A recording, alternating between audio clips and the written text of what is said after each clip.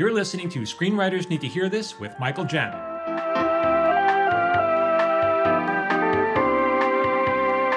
All right, everybody, welcome back to our little podcast. Hey, Phil, are you back? Hey, I'm here. What's up? I'm here. We're going to do another podcast today, Phil. I'm excited. It's been a minute since you and I have done a podcast, although we are regularly dropping podcasts. Dropping them. People don't know the behind-the-scenes stuff. We do this once a month or something like that. And so we got some stuff to talk about. We have new things to talk about here on our little podcast. I have a forthcoming collection of personal essays, which I've been working on for the past, 2 or 3 years. And that's been my exciting little side project. And then we're getting ready to tour it. But before we tour, we're doing stage reading. So it's more performance-based. It's a little more live, a little more energetic than just watching me read. It's going to be a little more than that. I thought it might be helpful for people to hear. Because even for me, I'm a TV writer. I've been doing it for a long time. This is new to me. This whole book thing is very new to me. I think we have this idea that it's easy for everybody else and hard for us. And it's not. It's just as difficult. It's just as trying to dig into your deep emotional problems and your past pain and put it out there for the world and be vulnerable. We've talked about that plenty of times on this podcast. I should start really at the beginning, since a lot of people are taking a long drive. I remember when Facebook came out. Maybe it was 2008 or something like that when I first learned about it. And I remember thinking, oh, this is going to be interesting. Everyone's going to be posting, it's going to be like reading people's diary entries. They're going to be sharing all this intimate stuff. They're going to write some stuff you're going to learn about you've never heard about. And it's all going to be about your friends. And it's going to bring us closer together. This is why I should never give anybody tech advice, because I don't even know. Yeah. I'm like, that's exactly what it is not Facebook, And so, obviously, what it really is people posting, cat memes and what they ate for dinner and what their vacation was, and all the kind of stuff to make you feel bad and showing off, right? Faking a life that they may not have. Yeah, humble bragging and people using the word humble. I'm humbled to receive this honor. It's like you're not. You're bragging. Yeah, you're telling me. But I remember early on. After I was disappointed that that's not what people were doing. People were just sharing what they ate for dinner. At one point, I think it was my daughter's graduation from high school, and I was so wrecked by how sad it made me feel. And I wrote a short little piece. It was only a few paragraphs, but describing what that evening was for me, going to watch her graduate. And it's just it just killed me because your baby's moving on and that's that, and it's just over, and it's all just sad. And I remember afterwards, I was with Cynthia, my wife, and we were honestly, after it was over, we were just hugging each other and just crying in each other's arms. And then when we look up, I don't know, 5 or 10 minutes later, whatever it was, everyone was gone. And then we had to go find our daughter in the lobby, and it was just so awful. And I kind of wrote about that. And then friends of mine were like, oh my God. I remember one person in particular was like, thank you for sharing this. I was going to get off Facebook. I was so sick of Facebook, but I read what you wrote, and thank you for sharing that. And then I was like, oh, that's nice. It was nice that I touched one of my friends that way. And then I'd always been a fan of David Sedaris. And if you don't know who he is, go read him. Stop the podcast and read him right now.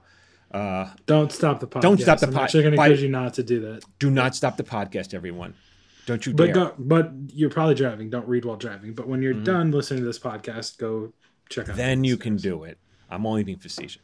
So, but anyway, he writes a category of creative nonfiction called personal essays, which is it's not so much a memoir. At least that's not how I see it. It's basically a story with him as the hero of the story. And that's how I was I was inspired. I was like, I want to do that. Why is he the only one who gets to do that? Because he tours the country all he does is write. And I'm like, damn, that sounds nice. Not to get interference and network notes and all that crap. So I was like, yeah, maybe I'll try that. And then I bought one of his books. I listened to many of his audiobooks, but I went out and I bought one of his books. I was like, all right, let's just see how this is done. Because I knew I could do it, right? And I was reading this first story in the book, and after I finished it, I'm reading, I'm like, wait, where's he going with this? What's he doing? What is happening here? And I got to the last page of it, and I was like, oh my God. And I almost threw the book across the room. I was like, holy crap. like it was so good, and it was not what I remembered it to be. It was so much better than what I remembered it to be. Mm-hmm. And I was almost mad at how I was like, oh crap, this is going to be a lot harder. But I already than I thought it was going to be, and I already extended myself to say I was going to do this. So because I told Cynthia during on one of our walks, it's like, yeah, I want to write this book. I don't know what's going to happen with it. It's going to take me a couple of years. I don't know. Like in that time, I could probably sell like 3 TV pilots and make way more money than this book. But I just wanted to do it, Mm-hmm. and so she was like, yes, you have to do it. And I'm like, but why? I'm already arguing with her. But why? Why do I have to do it? Even when it was my idea. Uh, so I started writing. I started studying his work. I started reading everything he had. I literally 3 or 4 times. And then I started writing my own version. When I was finally ready, it's like, okay, I'm going to write one of my own stories. And then I'm a pretty good mimic. And so I was writing the stories the way I thought he was going to, way he writes it. Because I could hear his voice in my head. I could, you know, and I was certain after studying them, I was like, this is how you do it. This is how Mm-hmm. he writes. I'll just write like him. And I wrote a couple stories. It took me a few weeks. And I was like, okay, this is good. And I set it aside and I looked at it with fresh eyes a couple weeks later. And I was so disappointed. I was like, this is terrible. This is boring. It doesn't even sound like me. It's just terrible. Let me just interject here too. For everyone listening, does that not feel very familiar to all of us who write like that? Does it?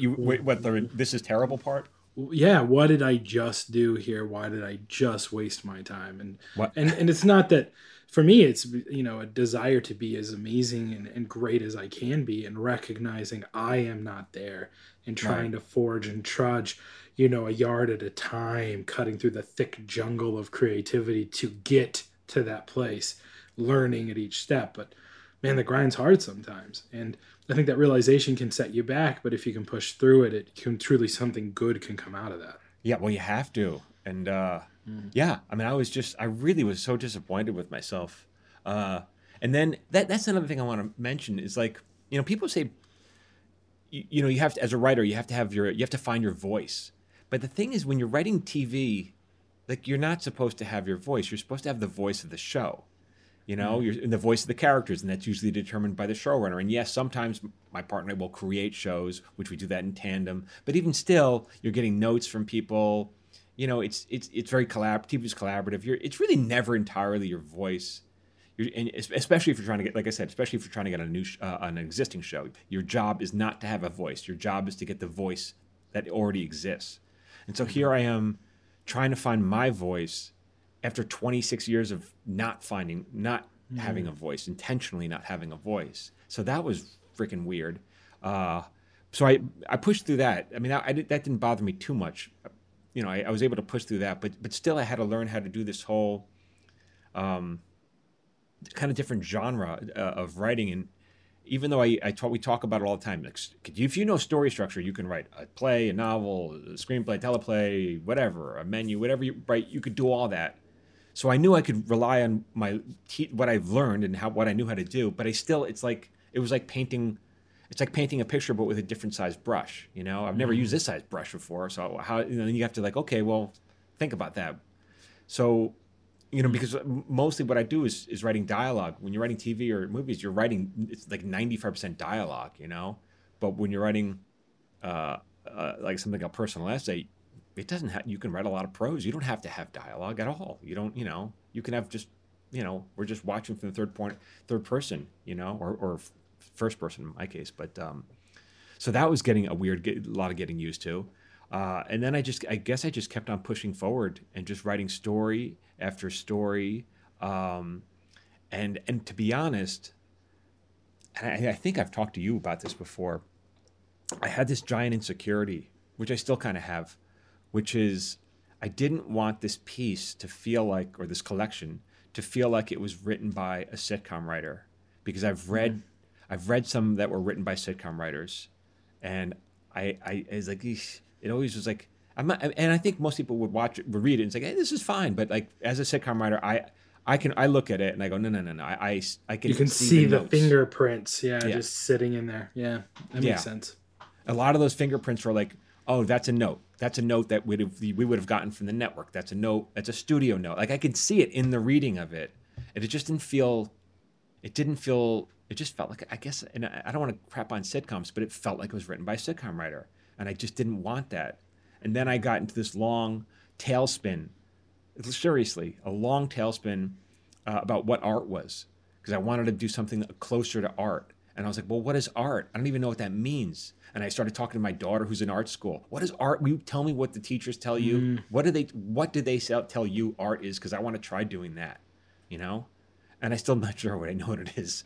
But that's so different than what we typically talk about too. And what I'm hearing you get at is, in the world of television and the way that my paradigm has been shifted due to my relationship with you and being in the rooms and having this podcast and having these dialogue back and forth with you, is that, the job of a writer as a professional is commerce. It is craft. Mm-hmm. It is putting up not just a cabinet, but the best cabinet with the most artisanal style that someone is willing to pay way more than they would for just a standard cabinet.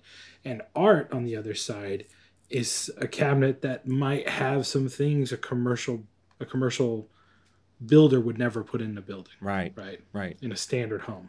It's something that has unique expression and differs. And that's something completely different than I think what we usually talk about on the podcast. Yeah, right. And I'm always telling people, it's all about learning your craft, because I consider myself a craftsman. Like, this is my craft. And so if someone wants to buy a story from me and they want whatever, the leads to be two women instead of two men, okay, that's what you're paying me to do, So that's what I got to do.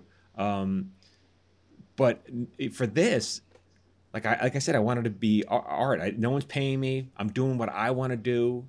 And it felt like, honestly, and I'm not complaining about my job, because my job, it's been great. My career's been, it's been very satisfying and rewarding, but you're still basically a racehorse running a circle, running in a lap, running in circles.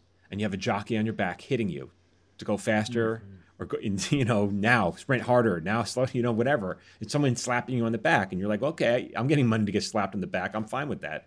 But then suddenly it was like, okay, now I'm that horse set out in the field and there's no jockey. How fast can I run? And where will I run?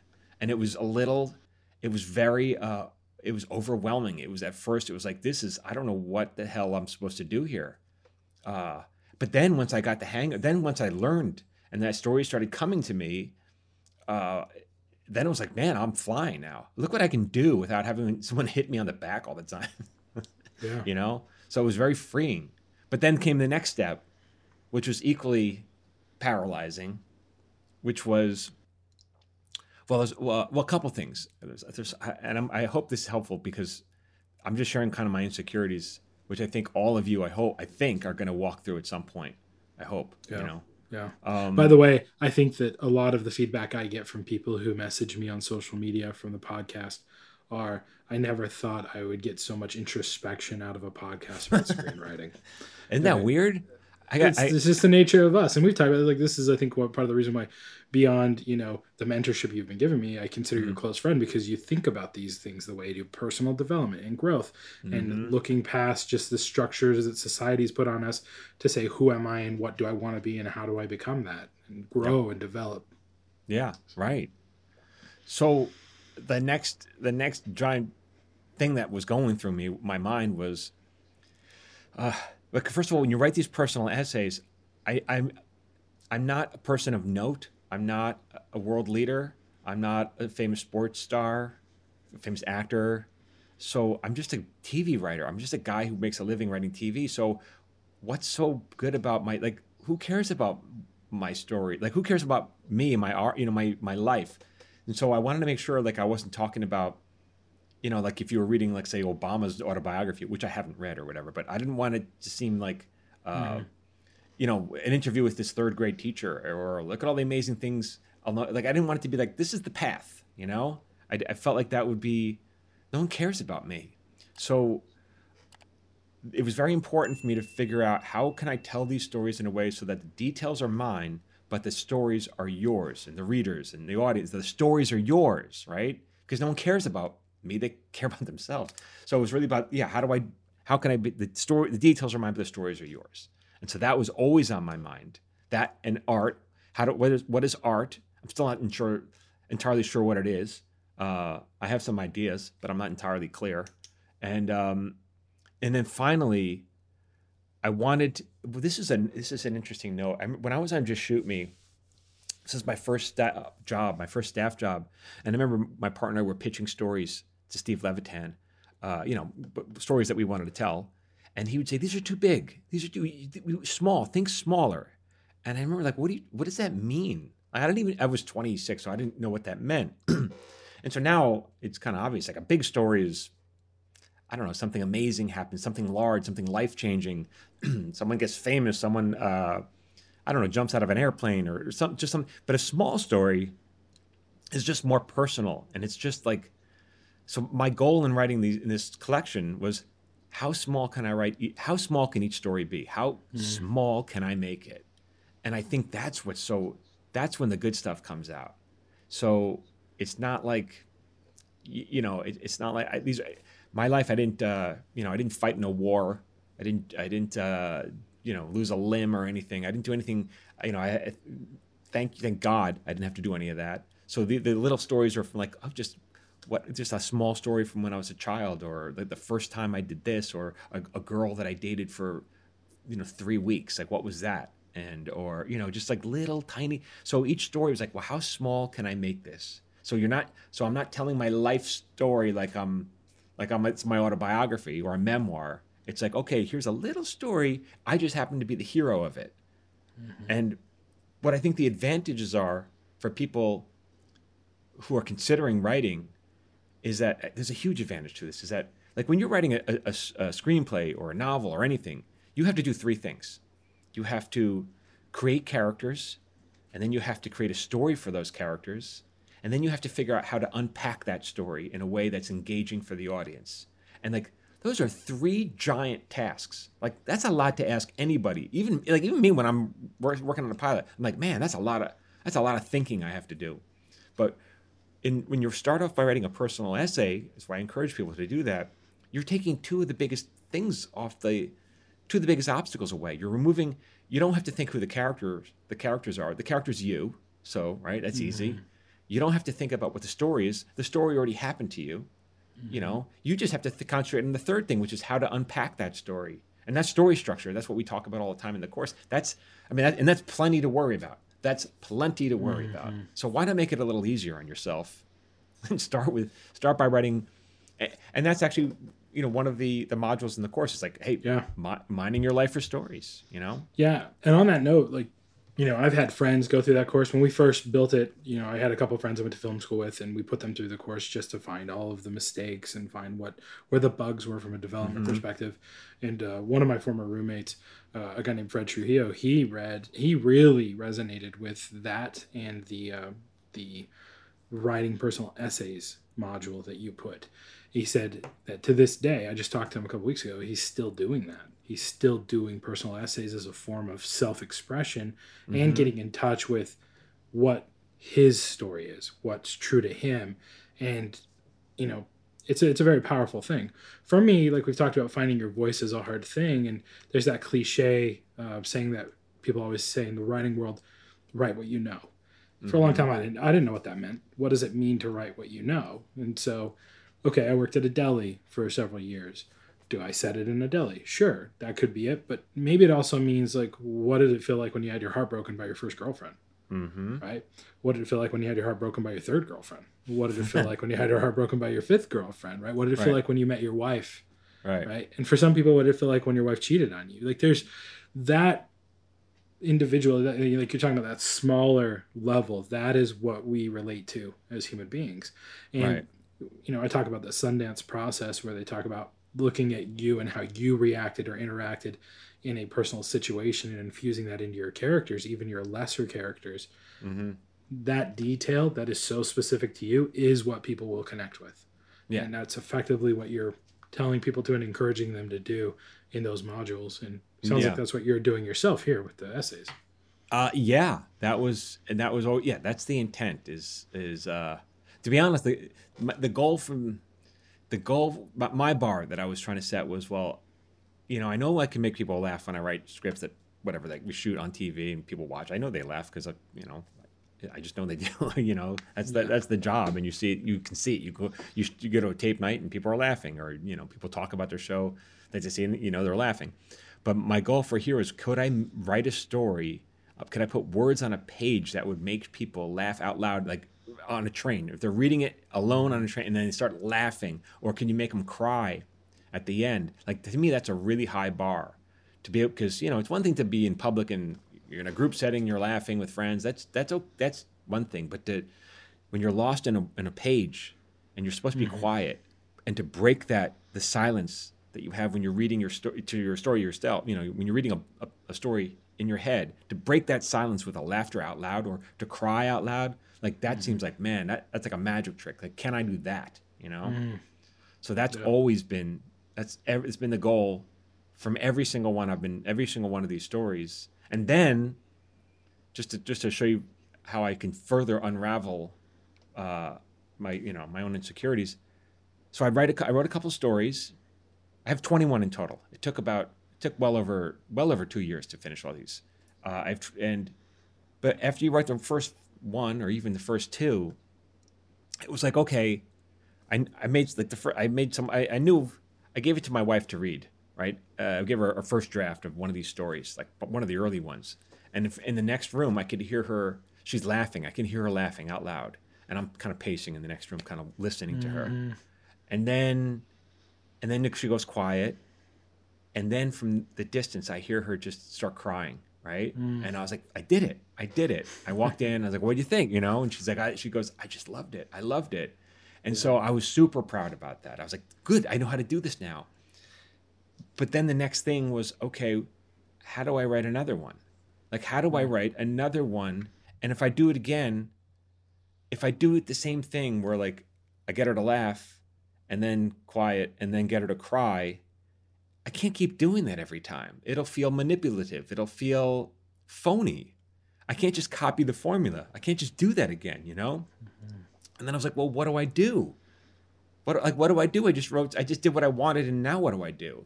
And so then my next story is like, all right, well, I'm not going to go for this idea that you have to make somebody cry at the end. I can get to a different ending, which might be moving, but maybe doesn't get you down to that level. It's not a punch to the heart, but maybe it just leaves you with a thought or a feeling, an emotion at the end. And I did that. And I gave her the piece, and she read it. And for the next room, I hear her laughing. She goes quiet. And then no crying. All right. And then I go and I go, what do you think? She goes, oh, I loved it. I go, yeah, but you weren't crying.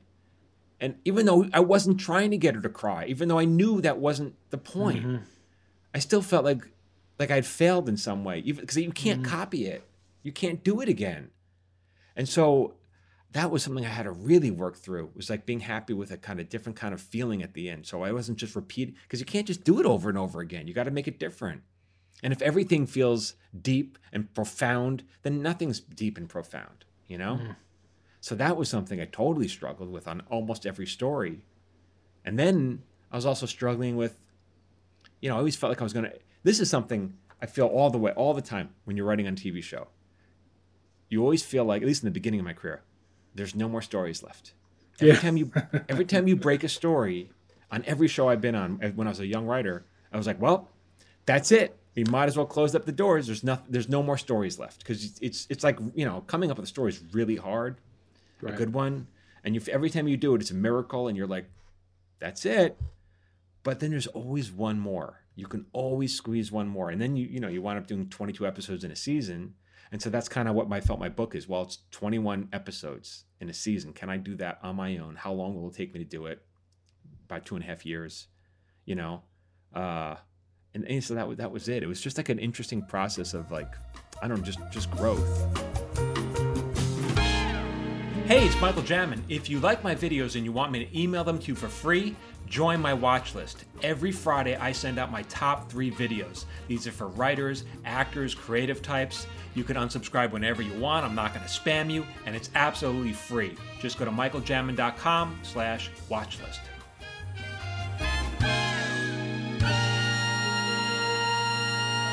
Along the way, everyone's like, well, are you going to sell this as a TV show? And I swear to God, I don't even want to think about that. I just don't. And I've been through the ringer enough. Like, the minute you sell it, it's not yours. I'm very protective of this book because they're personal stories for me. Uh, I know, I know someone's going to want to put their fingerprints on it, studio, network, whoever that is. I know I work on I do plenty of projects where I get ridiculous, stupid notes. Someone's got to open their freaking mouth to give a note, or else how do they justify their job? I just don't want to do that. And I'm not writing it for that. I'm so protective of this because I feel like, well, I finally approached art, and maybe I'm blowing smoke up my own ass, but that was the intention at least. And so, yeah, I don't know if that's gonna, even on the horizon, I don't know if I want to even do that. I don't want to even go there right now, you know? Yeah. Yeah. It's interesting. And I say that a lot, but I do find a lot of this conversation very interesting because, one of the things that I take away from this podcast is being able to have a conversation with a professional writer and ask questions and get the inside look that I wish I had when I was first studying screenwriting and first trying to make this happen.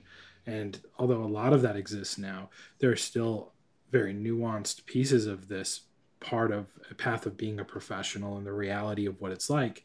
And the real raw and emotional side of this struggle of writing and being a creative that people don't talk about. And so I just want to take a quick moment and thank you for being vulnerable and talking about this stuff. I think everyone listening to this agrees. It's, and I've heard people say it to me, you may not get it directly, or you get it and you don't want to hear it, but as your friend, like, seriously, this is very important stuff for us to hear. And what you're talking about is that there are times when you shouldn't be precious because you are a craftsperson. You are making a thing to sell to someone who then has ownership and could throw it in the trash if they wanted to, because they bought it. You cannot stop them. And to be precious about that is problematic for you and will just lead to unhappiness. Yeah. But here's this very personal project that you are being protective of, and that's okay. Because this is your art. This is the thing that is you. It is you in a real vulnerable way. So, differentiate different circumstances, different perspectives. And I think a lot of people are very, very close to and protective of content that they're trying to sell and unwilling to hear and take notes on it, and unprotective about the wrong things. Yeah. When we were bouncing off ideas for the title for this podcast, I remember talking to Cynthia, and I think she came up with it. The title was like Screenwriters Need to Hear This. And she's like, yeah, that's great. I think it might have been her idea. And she's like, that's a great idea. Great title. And I go, why? Why is that a good title? She goes, because it's not what they want to hear. It's what they need to hear. Like, this is what you need to hear. I'm not, it's just the truth. Everyone needs to hear the truth, I think. Yeah, I agree. And so the next step of all this was, and this is just a function of how I write, is I'm always thinking, because I'm, obviously at the end of the day, I'm still a TV writer, so I'm still writing very visually. That's just my style. It's just my training. It's like always like, and so the works are really meant to be, I guess they're meant to be read aloud. They're meant to be enjoyed in a group. They're not meant to, they're almost performance pieces, right?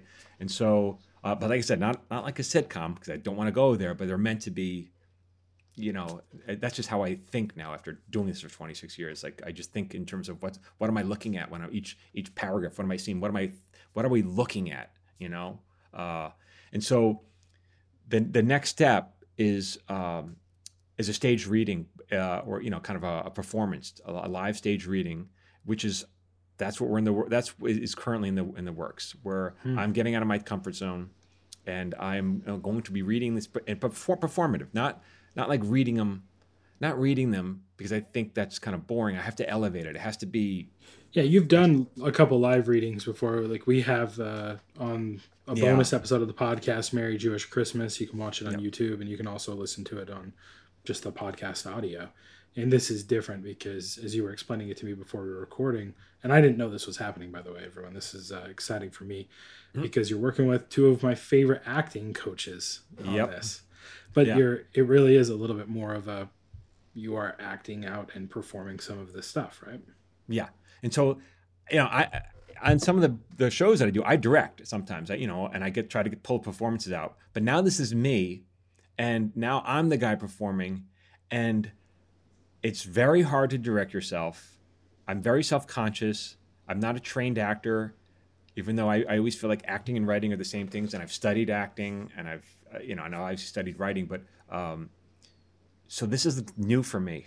So Cynthia, my wife, she was when I met her, she was an actor on many shows. She did she was recurring on Friends and Veronica's Closet and all those shows from the '90s. I met her on Just Shoot Me when she was a guest star on that, and so we got married. She had kids, and we had kids. So she stopped acting. So she's been directing me on this. She's been coaching me, and so we read these stories aloud, and she stops. No, start over. You're not emoting. You're not doing it right. You're not in the piece. Part of my problem, and then Jill Sholin, who's a wonderful. She was a big star back movie star back in the '90s. She was everywhere. Yeah. '80s and '90s. She worked a ton. And then she comes over. She's an old friend, and she comes over as well. And they last night they were over, and I was reading pieces, and they were stop, go back, go back. And part of my problem, and this is I have to get I'm working on this a lot to make this entertaining, is as a writer I always build to something. I'm trying to build to the ending, whatever we're building to. I have it in my mind, and how do I get there, and how do I make that ending feel impactful? And so the problem is when I'm reading, at least sometimes until I get it right. It takes me a while to get into the piece. And it takes because I feel like I have to earn it, And this is what they've been saying over and over again. Nope, you have to be in the piece from the first line. You have to be in it.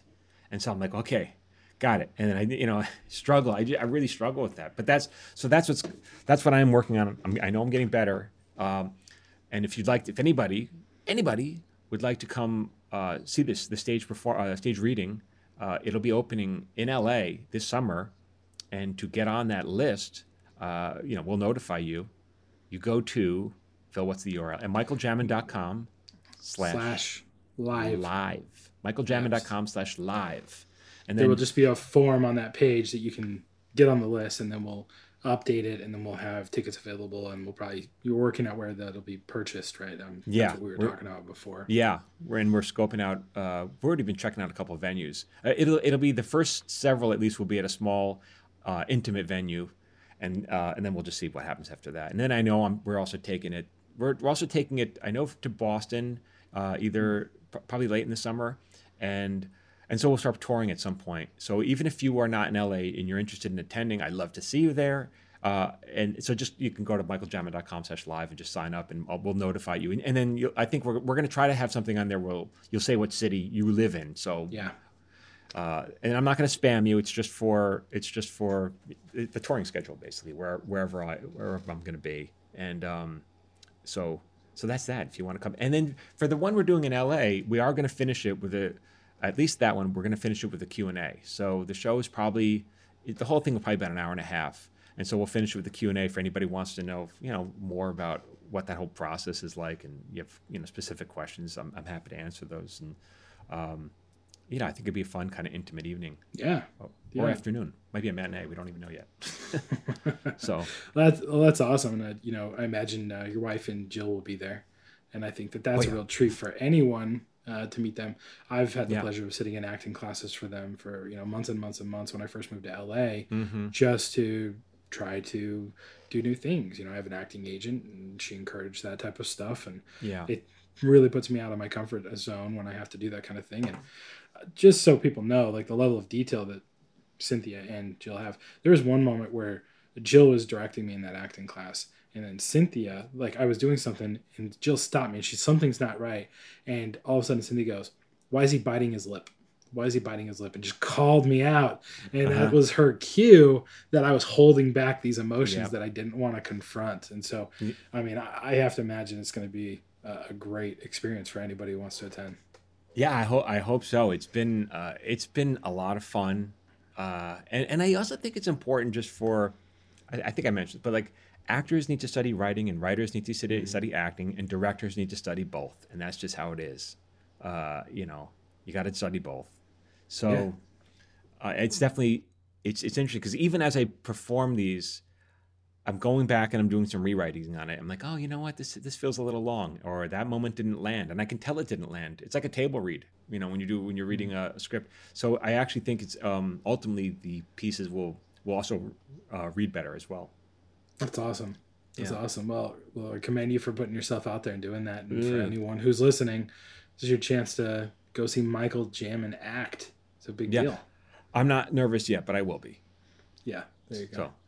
Do you have any pregame rituals you're gonna do? Like I know, who was it? Henry Fonda. Didn't he puke before every performance? You know what, we were talking about this last night, because I need to develop them, because that's exactly what, they were explaining this to me last night, which I didn't know.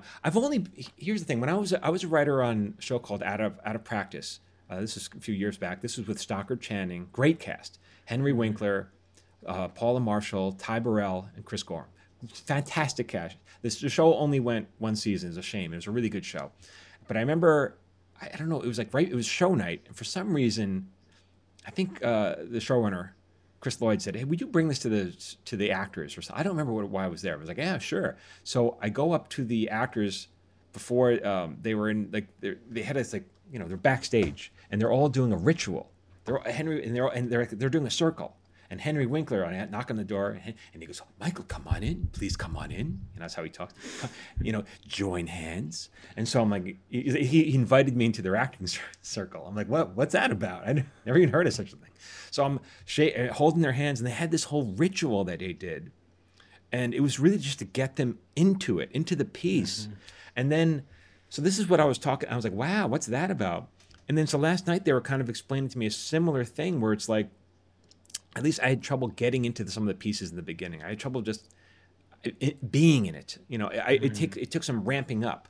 And so a lot of these acting exercises, these dumb things where the actors act all stupid and embarrassing, and to embarrass themselves, and they make noises, blah, blah, blah, all that crazy acting stuff, that's to get their guard down. That's to get the embarrassment out, and already, okay, now I'm embarrassed, let's begin. You know what I'm saying? Yeah. And I didn't know that. So yeah. There's also, we could also talk about peak performance stuff too, which I've spent a lot of time looking at. I'm currently going through a book called, where is it? It's by Dr. Leah Lagos, and it's about right here, Heart, Breath, Mind by Leah Lagos. Phil's the self-help king. What are you going to tell me about this? Yes, it's heart rate variability, HRV, and basically part of her practice as a psychologist and a performance psychologist is your body reacts, your heart will actually speed up. And I can't remember the exact terminology because I just started the book, but it's like your somatic responses. When you exhale, your heart rate will increase in speed, and that mimics a lot of the things that happen when you're in a high performance environment. And through her process, you can actually train your somatic and I apologize, I can't remember the other version of that. When you exhale, there's another nervous response you have so that your heart variability doesn't change. So you have these big, beautiful peaks to process your emotions and the chemical releases in your body, so you're not so jarred when you're put in these positions. So like before I go on, I should exhale a bunch of times or something? Yeah, her whole process is like a 10-week ramp-up process she talks about in her book. She has an app where you literally put like a heart rate variability monitor on, and you get a baseline, and then you go through a certain number of exercises for 40 minutes a day, 2 20-minute sessions twice a day, so that at the end of the 10 weeks, you can gauge the progress you've made, and you can literally track it by the way your heart moves and pumps, because your body stores trauma and distress, and you react a lot of the times to past triggers that your body has stored, and you don't even know consciously why. And what's this book called? It's called Heart, Breath, Mind. Heart, Breath, Mind. Heart, Breath, Mind, everyone. Yep, by Dr. Leah Lagos. Really cool stuff, recommended by a guy, Josh Waitzkin, who wrote Art of Learning. He was the premise for Searching for Bobby Fischer, Tai Chi Push Hands World Champion, Brazilian Jiu-Jitsu World Champion, Black Belt, performance coach to like high level hedge fund managers. Just a fascinating guy, and he had her on as a guest of something he did and recommended this book. So I'm gonna have to look into maybe that's now. Something you're gonna have to do. And super cool stuff. Yeah. So, all right. So there we go. Oh, one last thing before we sign off. If anybody So I encourage you, come go to michaeljamin.com/live if you want to come see the show. But also if you just want to read a sample story from my forthcoming collection of Paper Orchestra, you can go to michaeljamin.com/story and just download that. And that's, as we talked about small stories, the story that I give away there is really just how I, as a little boy, maybe we'll talk more about this in a different episode, but the story I give away is about how I was a little boy. It was a very very like odd, sensitive little boy. And so my parents wanted to toughen me up by sending me to judo lessons. And that didn't work out well for me because that's not where you send me. And so that's like a tiny little snapshot from my life. And that's when we talk about small stories, that is a small story. So if you want to go get a sample of that, go to michaeljamin.com/story and download that for free. And if not, come see me at the show. And if not, we'll let you know when the book is out. Yeah. And other than that, all the other normal stuff, make sure you're following Michael Jamin on his social media, Michael Jamin Writer, daily inspiration, daily stuff there. And then the watch list has been very, very popular. So michaeljamin.com/watch list, one email once a week, all your basic top videos of the week get sent out. No, not spam, not sent, not used for anything other than that. Nope. It's all free good stuff. All right, everyone. Thank you for listening. I hope this was helpful. Yeah. Thanks, Michael. Yeah. Thanks, Phil. All right. Till next time. This has been an episode of Screenwriters Need to Hear This with Michael Jamin and Phil Hudson. If you'd like to support this podcast, please consider subscribing, leaving a review, and sharing this podcast with someone who needs to hear today's subject. For free daily screenwriting tips, follow Michael on Instagram, Facebook, and TikTok at Michael Jamin Writer.